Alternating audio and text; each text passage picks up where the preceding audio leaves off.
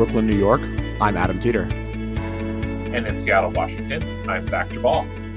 And this is the VinePair Podcast. Zach, how you doing? Pretty good, man. You know, feeling settled into the new house. It's almost it feels like spring is really here in Seattle. It's a nice sunny weather, some rain too, because why not? I got to mow the lawn, which that was not a thing I was totally prepared for. It was my pretty much my least favorite chore as a kid, and it has returned to my life after like 20 years away. Oh my gosh. Well, I did something that you are going to be proud of me for. Oh, I know what this is. Guess what I did? I took a picture of a bottle of wine at a restaurant. I know. I was so excited. It was kind of embarrassing how excited I was by this. I mean, I hate doing it. It's like not my thing. I want to be in the moment and enjoy, which is why I always forget some of the things that I drink. But I was feeling good. I ventured into to Manhattan from my Brooklyn and went to two places that I really enjoy in the East Village. First, have to shout out, I went to Mr. Paradise. They were one of the people that we had on the podcast really early on at the beginning of the pandemic. And so I went to see how they were doing and had a delicious cocktail they just added to the menu called Dinner at Cote, which I didn't ask if it's in reference to Cote the restaurant, but it felt really weird that was the name of a cocktail, and yet they're nowhere near the restaurant, and they have nothing to do with it. But it was a really, really delicious cocktail. And then went down the street to Kindred, which, obviously we've had them on a bunch too. They're good friends. And Alexis, one of the owners and Psalms, brought out a Bardolino Classico, and it was just really delicious. And I was kind of feeling really good. It was like we're sitting outside, like my wife and I and our friend Lena, and I was just like, I got to take a picture of this label. And so I did. So did you think of me when you took the picture? I did. And then I especially thought of you when I posted it on Instagram. Because I also don't do that. I'm not about, I almost never post bottles on Instagram. But I don't know. I was feeling happy and was like, oh, it felt so normal too. I mean, it was Saturday in New York City was the probably first time it really has felt normal, and the city felt very alive. Like throughout the day, we walked around throughout the day, and every place was just brimming with people wearing masks, but brimming with people. And then, luckily, it's lucky that I knew the people. There's no way we would have gotten sat at Kindred. But it was a really nice experience to feel like, and everyone who worked in restaurants felt like they were in really great moods too, right? It just felt like, okay, like we're coming back. So it was awesome. What about you? Well, so I have both, I have news on that front and also on the drinking front, I guess, or I say. So I actually had a job interview yesterday. It was my first time back in a restaurant. Wow. Like not just picking up takeout in over a year. I won't go into more details because I don't know if I'm going to be out for the job, and I don't know if I'm going to take it. But it was like a restaurant. There were people in it, and I was like, my God, I really, really missed the energy. And yes, it's definitely weird. Everyone's masked, except when they're at the table, and like, it feels a little strange for sure, especially for me, because I haven't put myself in that setting. But I was just like, God, I miss the energy of being in a restaurant, both as a diner, but especially for me as a professional, because it was such a part of my life for so long. And it was, I don't know if I was just kind of like, caught up in the moment, but I was like, I could work here. Like, this would be cool. I would like to serve people wine. I miss doing that. My wife is sick of me doing so let me show you the bottle, and not that I actually do that, but it was great. And the wine I had recently that I was excited about, among a few, is I had a rosé made by a friend of mine, Leah Jorgensen, who's a winemaker down in Oregon. It's a rosé of Cabernet Franc. Leah, I think, is one of the more she's very passionate about Cabernet Franc as a variety, and makes a rosé. She makes a number of different red wines, and also a white wine from Cabernet Franc, which I also very much love. And it was just, it was like one of those things where one of the privileges, as you were kind of alluding to in its own way, of this job and of this industry is, you get the opportunity to have wines or beers or cocktails or things like that made by people that you know and like. And that is really fun. It's hopefully something that you and I are able to convey sometimes to listeners, or when I was in restaurants, able to convey to guests. But there is something really delightful about being able to not just enjoy a drink, but enjoy a drink made by someone who you like. And that's a cool privilege in this very much world. Very much. Well, I'm going to go ahead and bring on our guest for this week, which we've had on before, but we're super thrilled to have on again, which is Eric Asimov. Eric, welcome so much to the podcast. Thanks for having me back. Of course. Thanks for coming back. And I'd love to just start off before we jump into all of our questions, because Zach and I always have this conversation about what we sort of consumed recently that we've really loved. Is there anything that you want to chat about? Well, like you, I've been going to restaurants for the last few weeks for the first time in God knows when, and it's such a joy to get back into that simple pleasure and enjoy it without fear of harming restaurant personnel or other people, and it's just made me so happy. And I confess that pretty much for the last year I've done little butt post bottle shots on Instagram. So it's my weird thing, Eric. Yeah, I'm one of those guys. I'm not judging the people that do it at all. I just never think to do it. I'm really bad at social media. Actually, I think I'm quite bad at it. It's true. VinePair does a great job. Adam Teeter, less good. Yeah. I don't know if posting badly framed shots of bottles on Instagram constitutes being good at social media, but it's what I can offer. I love it.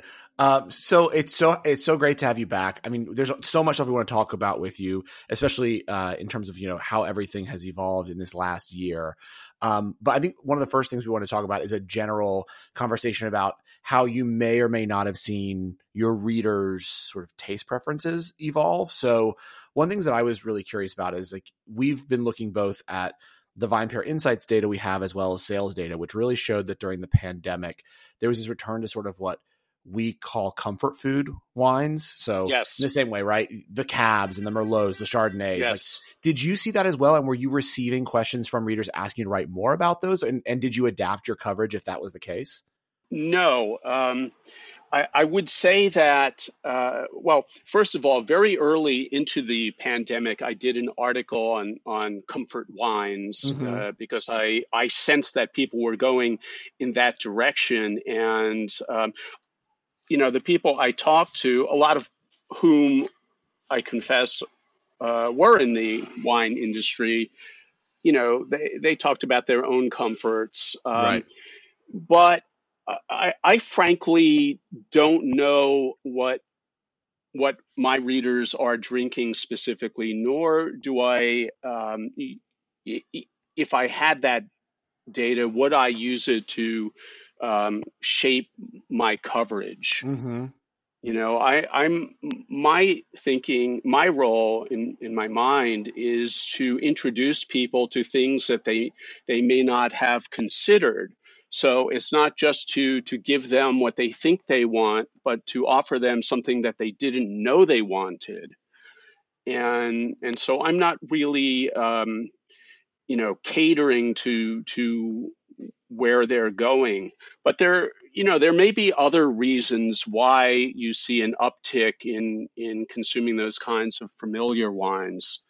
And a lot of that may have to do with online shopping, where you're kind of left to your own devices for the most part. So you're gonna pick something that you know about rather than something that's suggested to you that you've never heard about.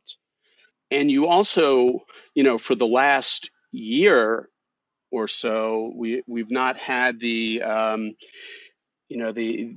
voice of the sommelier in people's ears saying, well, if you like that, you should try this. And the act of introducing people to new and different wines in restaurants that I think plays such an important part in wine education in this country. It's interesting. You in this one answer have touched on almost everything we want to talk about with you. So one of the things I want to talk about first is, I completely understand what you're saying in terms of the, not adjusting your coverage. That makes total sense.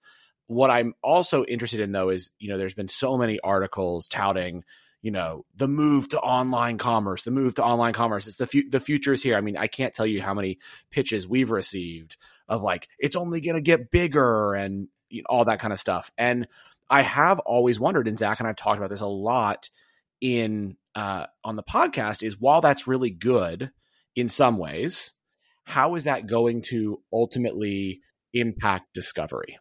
So, I love the wine shop. I love walking into the wine shop. I've always been one of those people that is not scared to talk to someone. So I recognize a lot of people jump on their phone in the wine shop and do their own research and are like scared because there's some fear that someone's going to sell them something that they don't want because they think it needs to be moved or something. But I like talking to people, and I've discovered amazing wines that way. But I feel like the more it's just going to we go online, it's going to be these algorithms that push, in the same way that it works on Amazon, right? You ultimately wind up buying all the Amazon products because that's where the big margins are for that retailer. Have you thought about that? And what do you think are the positives and the negatives of this move to more, consumption of online alcohol sales, especially wine? Well, in general, I kind of mentally divide the wine buying public into two large groups. One group is not that curious about wine. They like it. They want something that's pleasant to drink, that's inoffensive, but they're essentially just looking for an alcohol delivery system that they can enjoy. These people who may make up supermarket buyers and going to the nearest wine shop without regard to comparing to find the best wine shop. They may very well end up doing most of their buying online because it's simply more convenient the way buying from Amazon is. The other group, which I think is smaller but more ardent, are the real dedicated wine lovers who are curious about what they're drinking, are interested in where it comes from, how to serve it best, who made it, how the grapes were grown, and how the wine was made. All of these kind of nerdy details. I'm not sure that they're going to kind of default into buying from the equivalent of the supermarket, the wine.com or Drizzly or whatever services seem to be the easiest and most convenient. They may be sitting at a computer ordering from a wine shop in their city, or from a good wine club, or some other, or direct from a producer. But I don't think they're going to kind of wholly give up the task of selection to an algorithm. And from what from just judging from whether it's Amazon or Netflix or any algorithm, they're just so basically lame that you're never going to find some kind of computer generated substitute for actual exploration and personal decision making. Interesting. Okay, that makes a lot of sense to me. Yeah, and I think this is interesting because you talked about this, and in this context we've talked about it a lot with the retail and people buying wine for off-premise consumption. But I think you wrote a couple, I guess now almost 2 months ago, that hit home to me in part because I wrote something about this for VinePair also, and Adam and I have talked about this, is what the role of the dedicated wine professional, sommelier, wine director, et cetera, in restaurants will be moving forward. Obviously, we're still discovering. The restaurant industry has been through an incredibly traumatic last 12 months or 13 months or whatever, and in different places it's coming back differently. But do you think that piece that you just mentioned, Eric, the fact that people do still want to explore, they do want to discover, and they need, in many cases, someone to help them with that. Will provide space for dedicated wine professionals in restaurants, or does it really feel like an endangered species at this point? No, I don't think it's endangered. I think that, we've really gotten used to it, and it may not come back immediately. But I think, starting with high-end restaurants, so many restaurants have, sold off part of their wine inventory just for survival. And I think as they reopen, particularly high-end ones, they're going to want to build it back up, because wine is a profit center. And wine directors, sommelier, they help to generate those profits. So the big restaurants that are able to afford them are going to hire them right back if they've ever left. It's really the middle range restaurants where you're going to, I think you're going to see people doubling up. You may not have one person solely acting as wine director. They may be serving tables. They may, be taking on other sorts of managerial tasks. But, there's going to be some period of reckoning for restaurants as they try to get back on their feet. It'll be interesting also to see, where restaurants are opening. It's in my household, we've just been debating, whether Manhattan is ever going to come back and what it's going to look like. And given the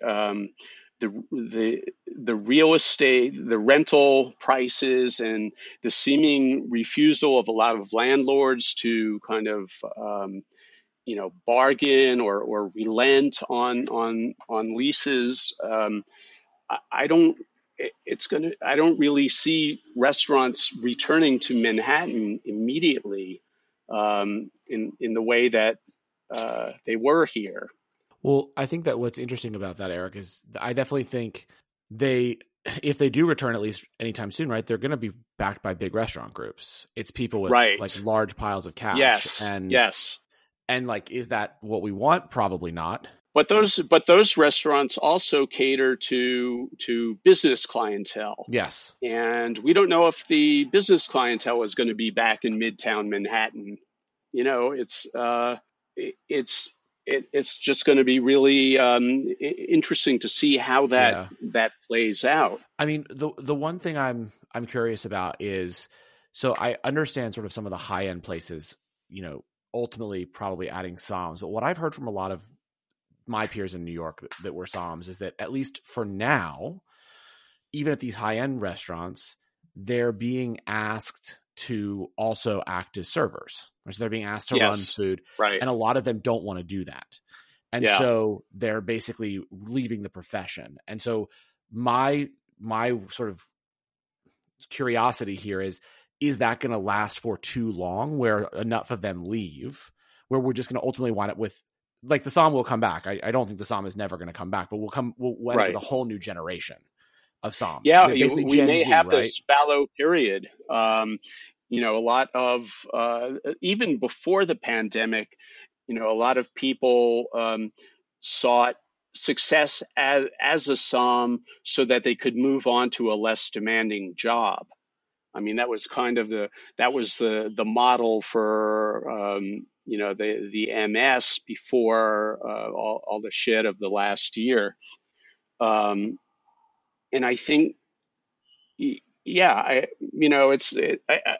I agree. I think there's just going to be this period of sorting out where, restaurants are going to have to see where they stand. They're going to have to measure, who's coming in, what their clientele wants, who they are, what they can sustain, and how they can build back. But I think the last year has just exposed how fragile the restaurant business is, and I'm not sure that everybody is going to want to jump right back into it the way it was.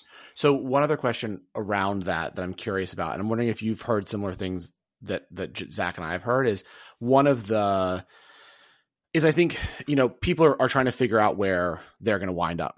And so a lot of people, obviously, who are former somms are moving into, peripheral professions, and some somms are moving into sort of winemaking. And right. I've heard blowback from winemakers who are saying, why are they doing this, basically, right? So like, I went to school, I did all these things, I've had apprenticeships, but because this person was a famous sommelier, they think they can put their name on a bottle and basically be equivalent to me. Are you hearing that too? Or is this just a bunch of like people who are complaining?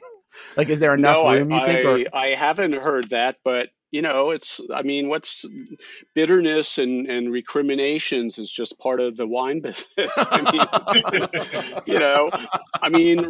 There's always resentment,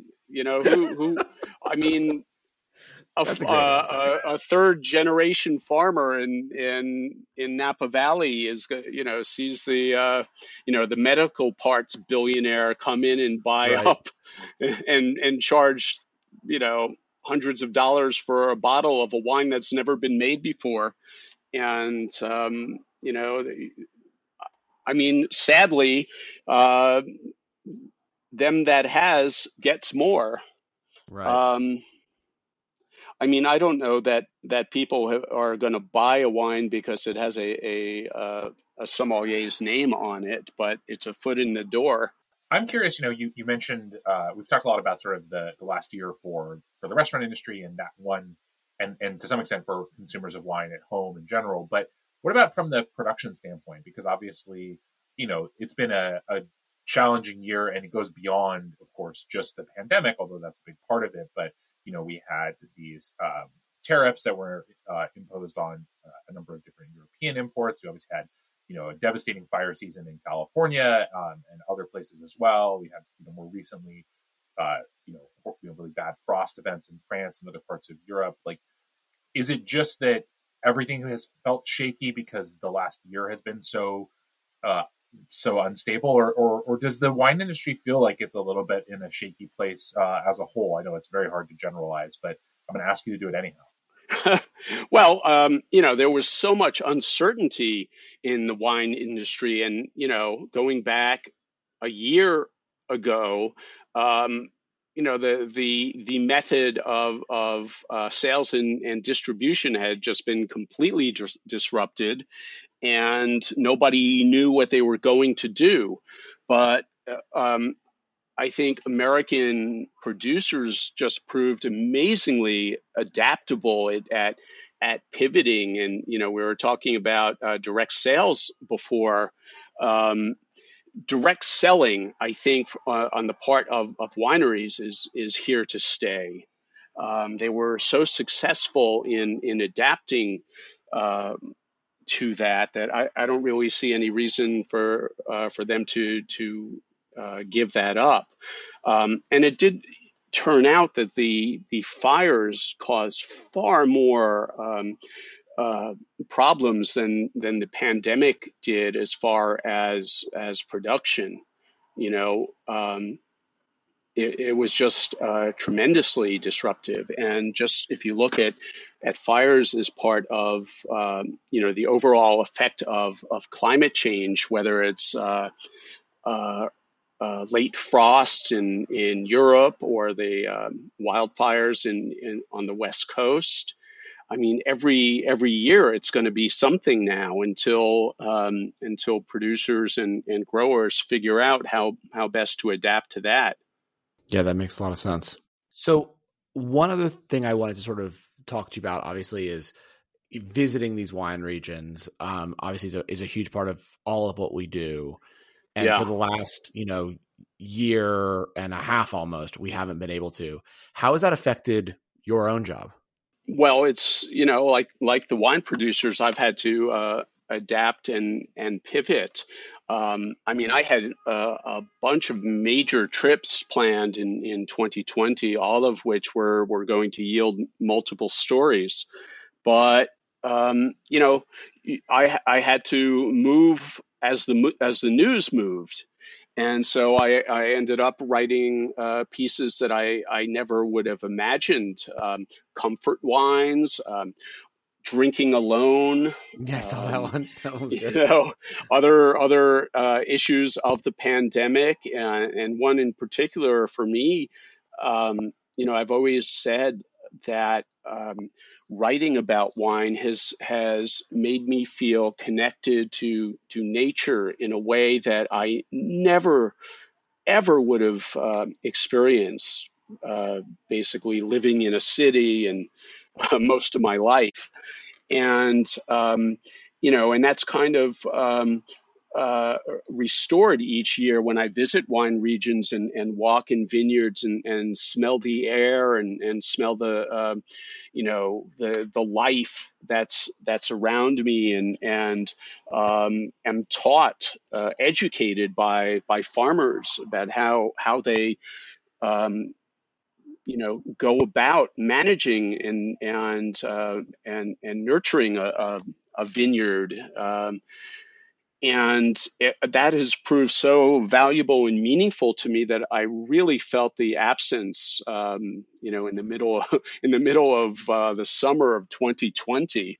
Um, it was a little bit like, I remember, I grew up in New York. I've lived near water all my life, except for a brief amount of time I spent in the middle of the country, in Chicago. And even though that was there near Lake Michigan, just not being near an ocean gave me a really kind of unpleasant physical sensation, almost a claustrophobia, and I had that same feeling this year.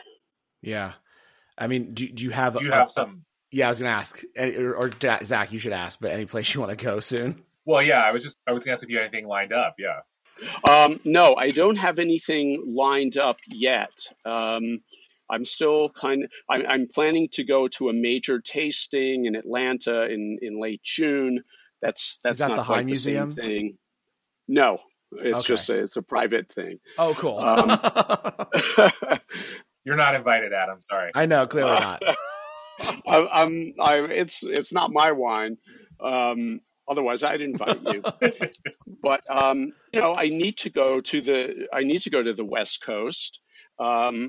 because ordinarily I would have been out there at the fires, just Right. looking at the after effect. And I'm holding a bunch of plane tickets from last year, so yeah, I eventually will be traveling. But yeah, I have so many places that I want to go, and partly you're still not able to. I know France said that if you were fully vaccinated, you could come to France this summer, but it all depends on what else is going on. Are they still going to be in lockdown because of their deficient vaccination program? What about the rest of the EU? So right now it's just going to be easier to travel domestically. Yeah. And it's not as if there aren't plenty of things to see and do in the U.S. when it comes to wine. I know you just wrote about New York State wines, a subject Yes. that Adam often expounds upon. I obviously encourage people to go read that. But as far as what's going on in your home, both your home states, what is it that in particular people should be aware of? As I wrote, New York is the least known great wine region in the U.S., and it's singular almost because it's probably the leading cool climate wine region. A lot of places on the West Coast, claim to be cool climates, but if you go out there and it's 107 on an August day and they're getting ready to harvest, it's just not true. But the Finger Lakes really is a cool climate, and when you get a bunch of wines from the Finger Lakes, and they are all 12% alcohol or so. It's a very different experience than drinking 14.5 wines. Yeah. I love the wines of the Finger Lakes. And you know, I think Long Island is coming along too. They went through their California wannabe period, and I think they've emerged from that. I don't think they're as far along as the Finger Lakes in figuring out what they have to offer in particular. But I think they're really on the path now, and the Finger Lakes are just you know, so exciting. There's just so much interesting stuff going on up there. That's another trip I need to take. Yeah, I went a few years ago, but I would love to go back. I'm curious. I saw your article, but for those that didn't, are there a few producers that people should look for in terms of Finger Lakes and the North Fork? You know, in the Finger Lakes, there's Ravines, Forge Cellars, the old standbys, Herman J. Weimer and Dr. Frank. There's Red Tail Ridge. There's Empire.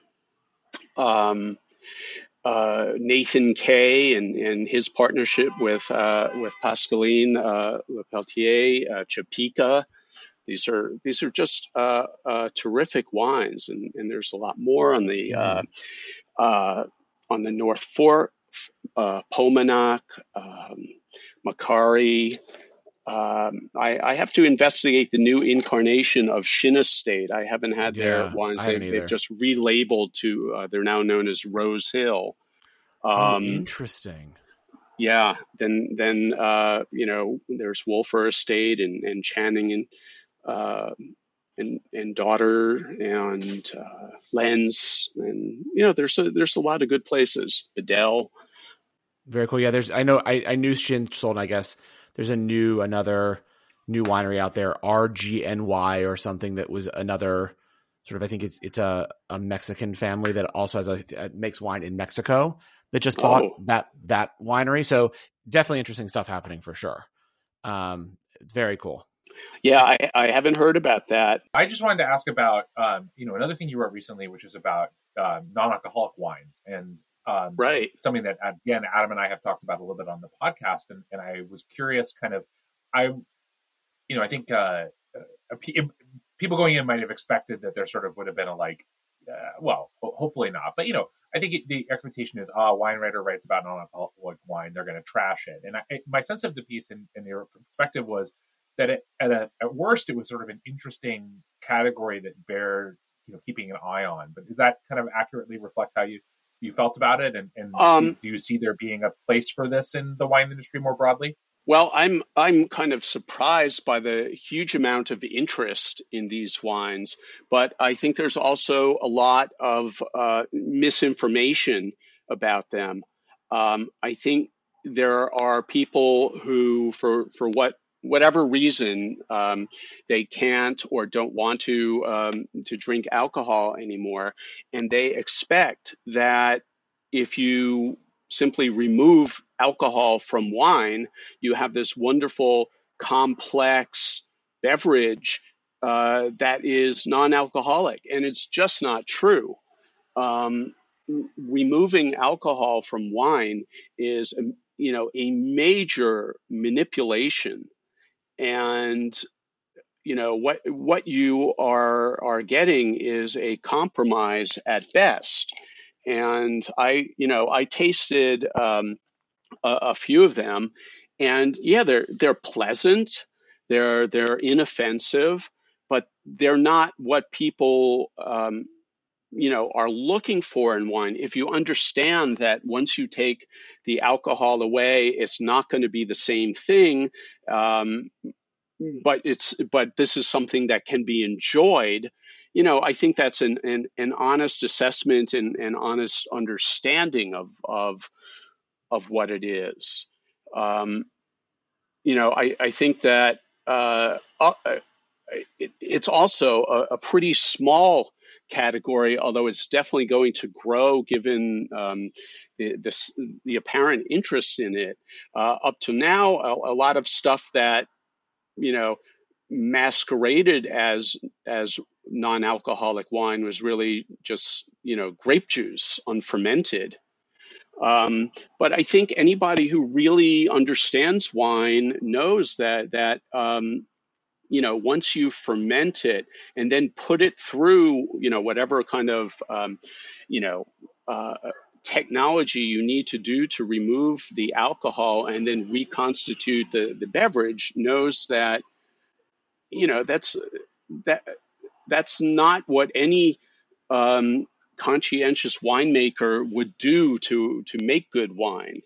So you're going to end up with something different. Right. Well, Eric, this has been a really fascinating conversation as always with you. I want to be conscious of your time and thank you so much for joining us again. And yeah, I thank you as well for your column every week. It's always something that everyone I know at VinePair looks forward to, and I'm sure our listeners look forward to as well. It's always a pleasure. Thank you for having me. Yeah, we'll do it again sometime. Maybe after we've all had a chance to travel and can discuss the world of wine outside of our houses. Absolutely. Done. Well, Zach, I'll talk to you next week. Sounds great. Thanks so much for listening to the VinePair podcast. If you love this show as much as we love making it, then please leave us a rating or review on iTunes, Spotify, Stitcher, or wherever it is you get your podcasts. It really helps everyone else discover the show. Now for the credits. VinePair is produced and recorded in New York City and Seattle, Washington by myself and Zach Jabal, who does all the editing and loves to get the credit. Also, I would love to give a special shout out to my VinePair co-founder, Josh Mallon, for helping me make all this possible, and also to Keith Beavers, VinePair Tastings Director, who is additionally a producer on this show. I also want to, of course, thank every other member of the VinePair team who are instrumental in all of the ideas that go into making this show every week. Thanks so much for listening, and we'll see you again.